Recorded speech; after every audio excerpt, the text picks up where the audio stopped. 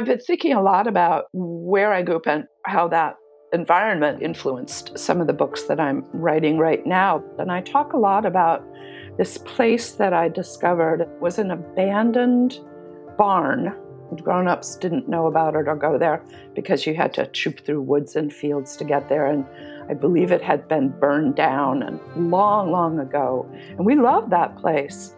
Whatever we wanted to play and whenever we wanted a place that felt like a real, I don't know, some kind of a structure that would support and protect us and keep the grown-ups away. That was our place. So that was very important to me. Children thrive in secret places. Author Sarah Pennypacker says such refuges stay with us long into adulthood. I actually remembered a second sort of secret place that had a little bit of a garden theme to it, which was we had found an abandoned truck. And now when I was a kid, an abandoned truck of this age, this was a really old truck. So old that the seats and the dashboard and everything inside the cab was made of real material, not pleather and vinyl and metal. So moss and other plants grew on top of it and inside it. So the inside of the cab it seemed as if to us it was made of green velvet. I mean, a green velvet steering wheel, and you're sitting on a green velvet throne. You know, they had cab seats then, bench seats. Man, we loved that place. I'm Lindsay Jacobson, and this is Remember Reading from HarperCollins, a podcast where we talk about classic children's books. And if you haven't already guessed, this episode, we're going to talk about The Secret Garden by Frances Hodgson Burnett. It's a story about a couple of kids who discover an abandoned, locked-away garden, and they bring it back to life. The garden becomes a safe place where the children also figure out who they are as people. Sarah Pennypacker, who wrote Pax and the new novel Here in the Real World, says her own secret places in the woods, far from adults, were just like those in Frances's book. When I think about The Secret Garden, I think that's its strongest appeal. This secret place that had a lot of nature in it, felt protective, felt your own. What a beautiful thing. We'll also talk with Katherine Paterson, the author of the Newbery Medal-winning book, Bridge to Terabithia. She loves The Secret Garden. It's always been with me, always been a part of me. It's influenced the books that I write. Yes, it's been a big part of my last 80 years. I'm very grateful to it. Let's take a quick break. We here at Remember Reading just wanted to take a moment to extend our gratitude to all of you out there for your love of the podcast. Your reviews and your ratings, they mean so much to us. They help listeners find the show every day. Here's one from someone named Kendall. Everyone must listen.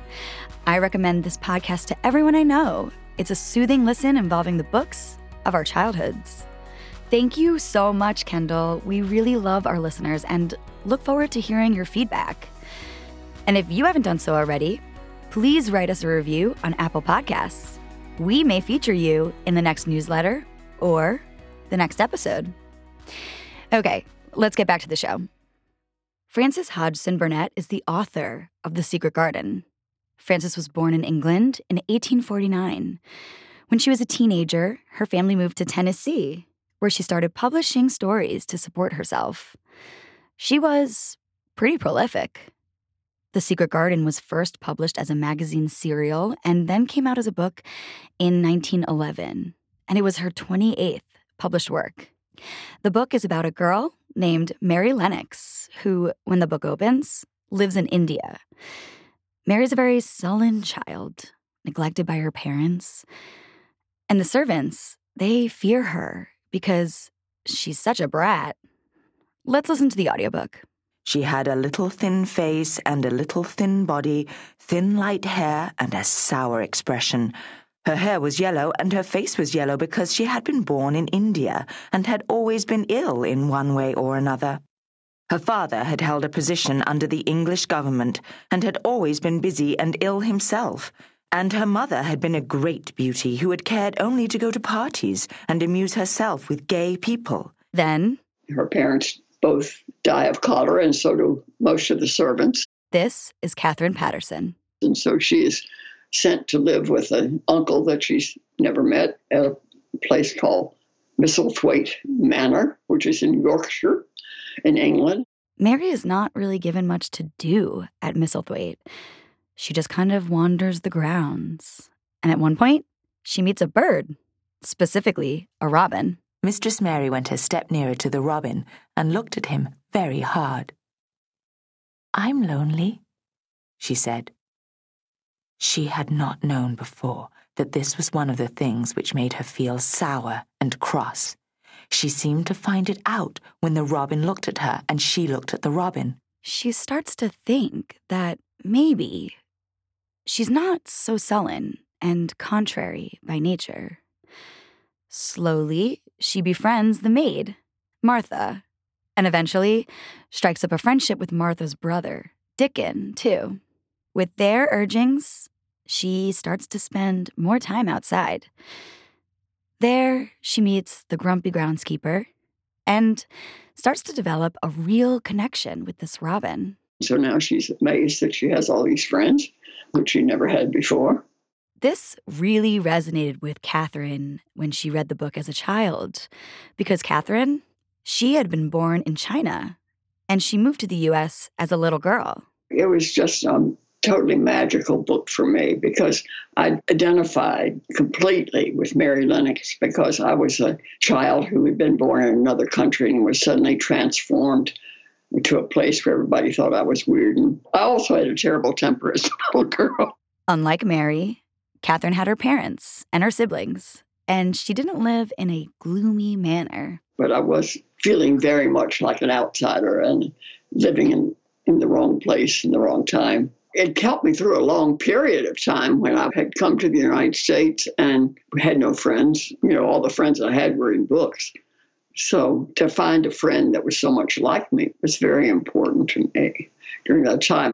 In the book, Mary learns that somewhere on the Misselthwaite grounds, there's a garden that's been locked up for a decade. Even the key to it has been buried. And the robin sort of helps her unbury the old key. And then it's a while before she ever tries to find the door. And the robin helps her find the door, and the key fits, and she goes in. And then there's this magical scene where she sees the overgrown roses, and she knows she's found a really amazing place.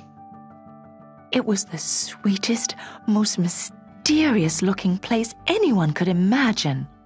The high walls which shut it in were covered with the leafless stems of climbing roses, which were so thick that they were matted together. There are roses everywhere. There were numbers of standard roses which had so spread their branches that they were like little trees. There were other trees in the garden, and one of the things which made the place look strangest and loveliest was that climbing roses had run all over them and swung down long tendrils which made light swaying curtains. And here and there they had caught at each other or at a far-reaching branch and had crept from one tree to another and made lovely bridges of themselves. It turns out that, as an adult, author Frances Hodgson Burnett moved back to England. She lived in a mansion with extensive walled gardens. And just like a robin helps her heroine find a garden, a robin led Frances to an ivy-covered wall of an abandoned garden in her new home. Over time, she restored the grounds, planting hundreds of flowers and a rose walkway. It's no wonder she could capture what it felt like to discover such a place.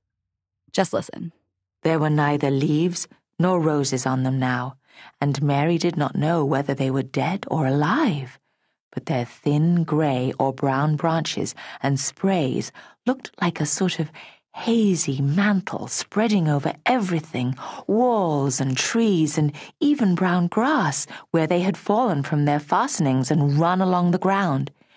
It was this hazy tangle from tree to tree which made it all look so mysterious. Mary had thought it must be different from other gardens which had not been left all by themselves so long.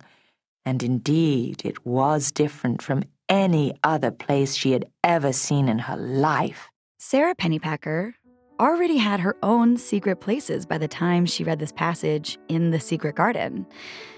Her places were full of nature, too. In fact, she was a bit obsessive. I mean, I spent a great many, over years, trying to build a way that would allow me to see under this stream.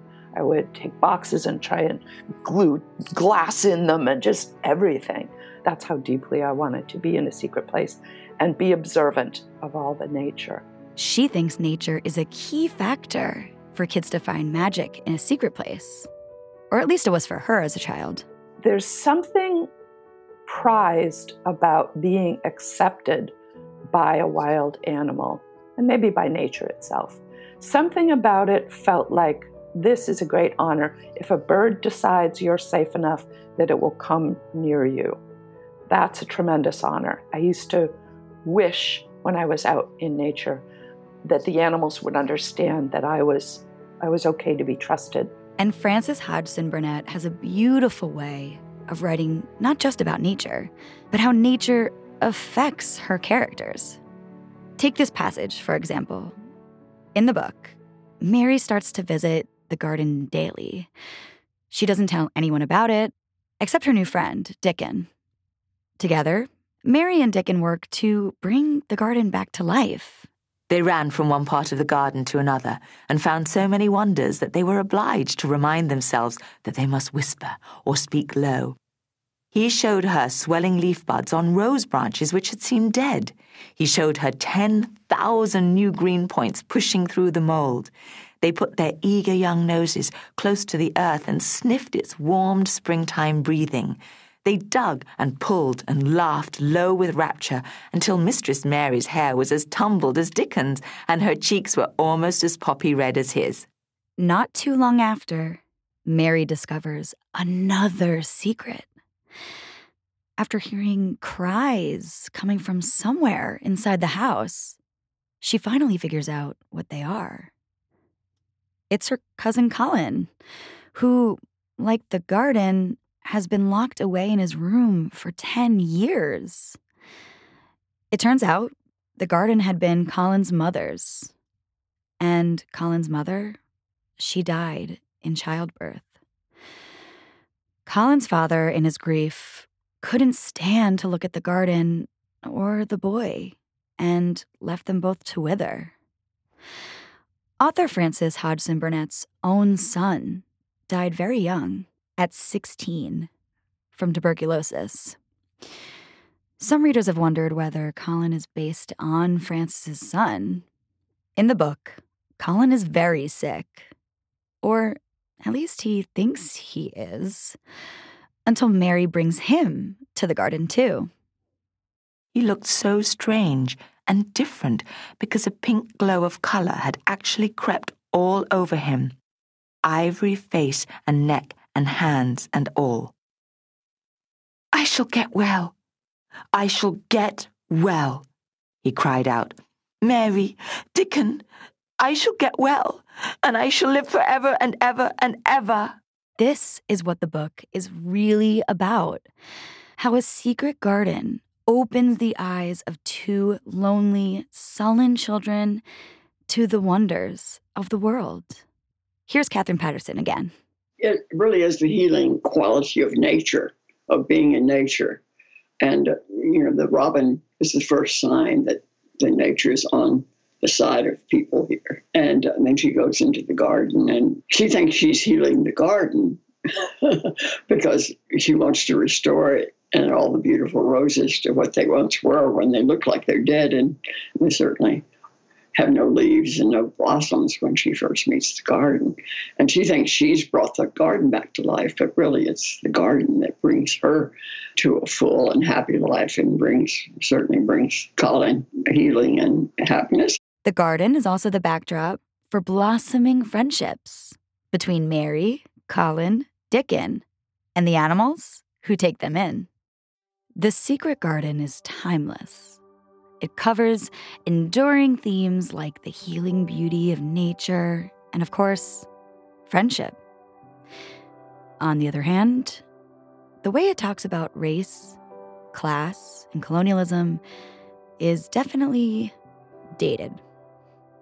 That's something Katherine Paterson thought about when she read the book to her kids. I was so worried because I had loved it so much as a child when I decided to read it to my own 4 children because I was afraid they would be put off by the Victorian prejudices. But her kids ultimately embraced the beauty in the story. They loved it. And Katherine never stopped loving it either. She was still thinking about The Secret Garden when she wrote her book, Bridge to Terabithia. We previously did a whole other Remember Reading episode about that book. So if you haven't heard it yet, I recommend you go back and listen to it after this one. Bridge to Terabithia is about a boy named Jesse Aarons and a girl named Leslie Burke, who create their own kingdom in the woods by their houses. They call it Terabithia. Like The Secret Garden, Katherine Paterson's Terabithia helps children see the beauty that's all around them, even the beauty that's not visible to the eye. In Terabithia, it's very clear that the magic is in the imagination of the children, not in the actual setting. They're not walking through a wardrobe to get to Terabithia. They're walking through their imaginations to get to Terabithia. And the same is pretty much true of The Secret Garden. It's not that once they walk through that door, they're in a magic kingdom. It becomes magic because it's a place of wonder for them. And much like the secret place in Frances's book, Terabithia is a backdrop for the children to grow, even in the face of tragedy. Katherine didn't know that when she started writing her book. She only understood it through the writing process. I wrote the book because my son's best friend, who was a girl, was struck and killed by lightning. And it was such a horrible, senseless death, this beautiful child, that I began to write a story just to try to make sense out of something that was senseless. And it was so painful that when I got to the chapter in which I knew that Leslie Burke was going to die, I stopped writing because I couldn't bear to let her die. And a friend suggested she wasn't just afraid to face Leslie Burke's death, but her own mortality. Because Katherine had had cancer too. And so I thought, well, I've got to face my own death because who knows how much time I have. She finished the story and sent the book off to her editor. And the question that Virginia Buckley, who was my editor for 40 years, asked me when she read that really painful, well, it was just a cry of pain. It wasn't a real book. The first question she asked me was, is this book about friendship or is this book about death? And I had thought up until that moment it was a book about death. But as soon as she asked me that question, I thought, oh, it's a book about friendship. And she said, well, I thought so you need to go back and write it that way. Katherine did rewrite it that way. More than anything else, the final version is a tender ode to friendship. Sarah Pennypacker read The Secret Garden as a child, too. It was a book that made her feel comfortable. Some books made me feel too tense. They were too much energy, too much Treasure Island, too much danger, that kind of thing. And this book didn't. I felt pretty safe with whatever was going to happen because it was something like a robin hopped a little closer, or, a little sprout grew another 1/4 of an inch. And I felt I can handle that. I liked creeping slowly through that. Sarah was very shy and self-conscious about it. But the book and its admiration for secret places, which Sarah also loved, really helped. The feeling it gave me was of acceptance because by then, I know I would have read it between 9 and 12. So by then, I already knew I had a home in secret abandoned places.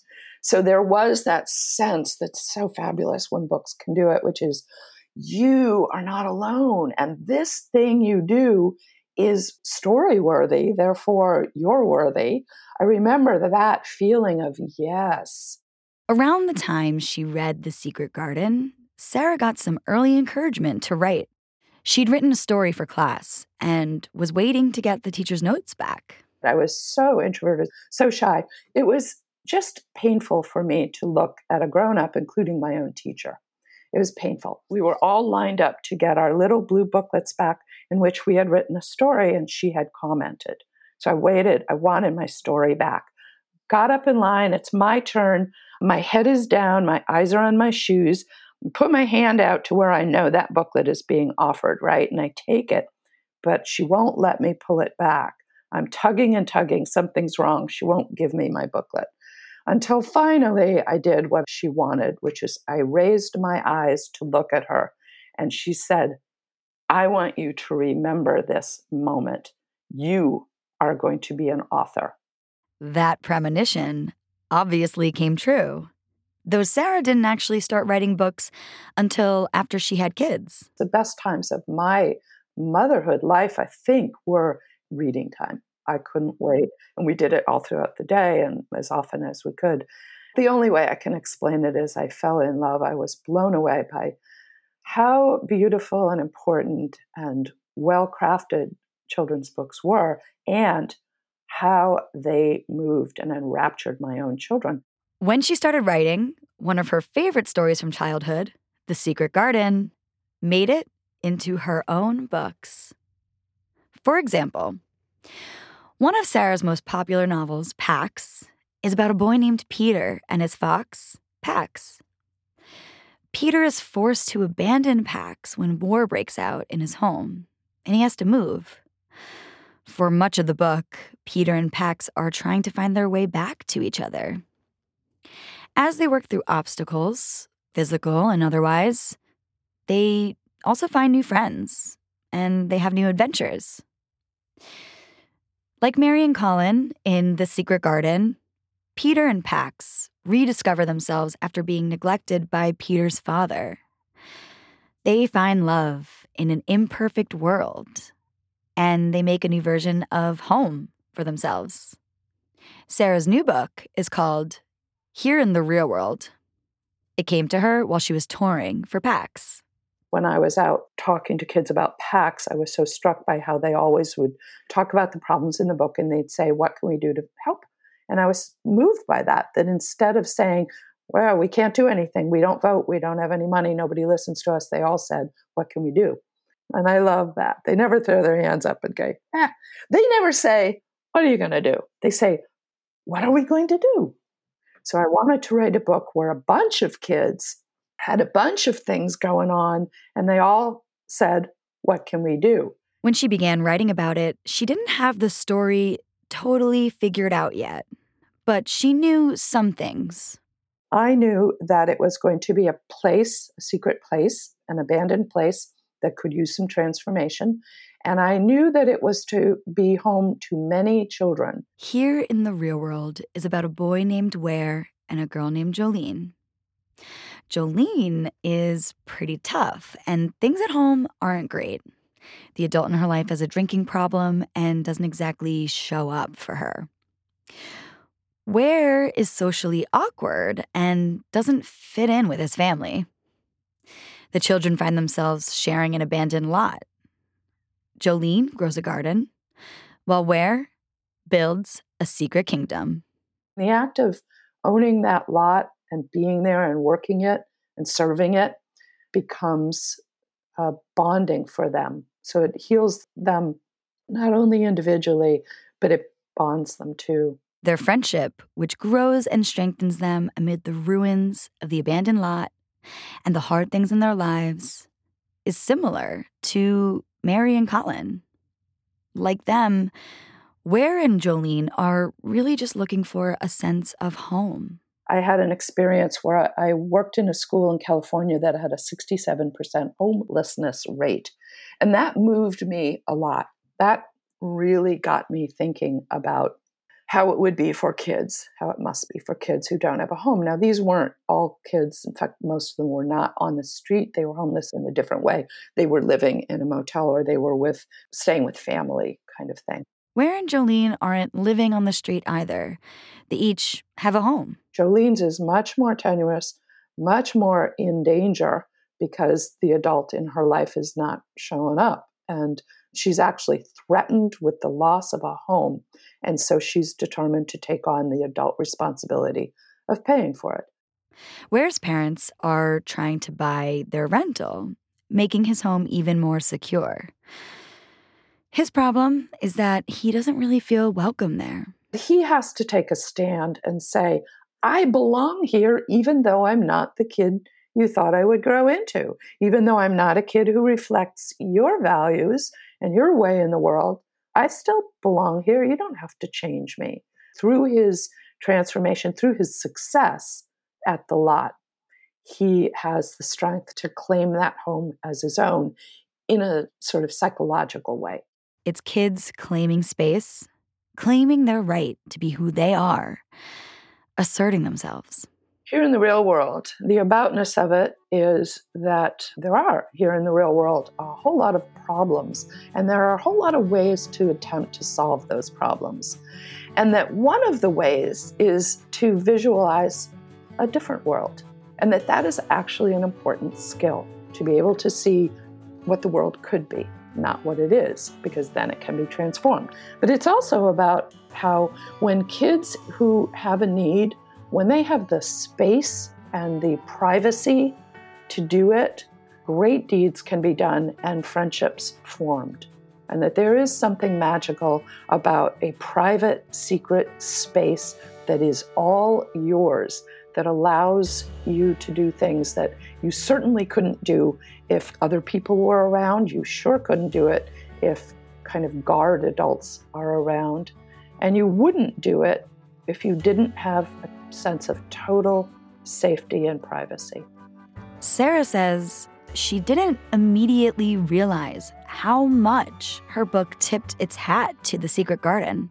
When I came back and read The Secret Garden afterward, I was really surprised at how many other things from the original Secret Garden had made their way in. Like, I knew all the time that Jolene had flat blonde hair. It was not something, as an author, I was going to be able to say she had brown. I wasn't able to do it because she was so clear in my mind. She also is kind of scrawny. She isn't sour, but she has a bit of an attitude. The books also deal with some pretty serious issues. In fact, all of the books we're talking about today do. The Secret Garden, Bridge to Terabithia, and Here in the Real World. There's death, grief, unimaginable loss, parental neglect, and illness. I wondered if all of that wasn't too heavy for kids. But Sarah says kids are eager to fix problems, whether they're big or small. And books, they can really show them the way. I think that's what books can do for kids, is show what you can do when you are confronted with something, whether it's a problem in your home or your interior life or your community or the world. Catherine Patterson agrees. I mean, they live in the world, don't they? I've often thought that books are a good rehearsal for what we all have to meet in life, pain, grief, and sorrow, and things not going our way. I always feel sad when people say, well, I gave Bridge to Terabithia to this child who just lost, name one. And I think, oh, too late. It should have come much sooner, because it should have been a rehearsal for loss, not a pill that would cure it, because it won't cure it, but it does help. That made me wonder, what's The Secret Garden a rehearsal for? Perhaps it's for that inevitable time when the world makes us cynical, when we become hopeless, jaded adults. It reminds us of that wonder we had as kids, of the wonder that's all around us. One of the strange things about living in the world is that it is only now and then one is quite sure one is going to live forever and ever and ever.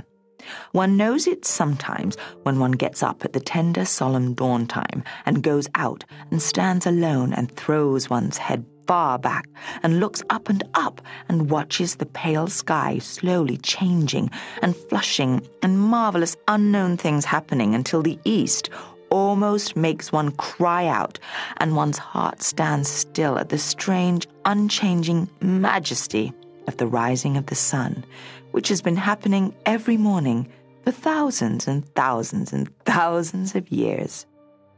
One knows it then for a moment or so. Special thanks to Sarah Pennypacker and Catherine Patterson. By the way, Catherine is involved with the National Children's Book and Literacy Alliance, which advocates for young people's need to read and develops special literacy projects. You can find more information at thencbla.org. That's thencbla.org. Use the website because you won't be sorry.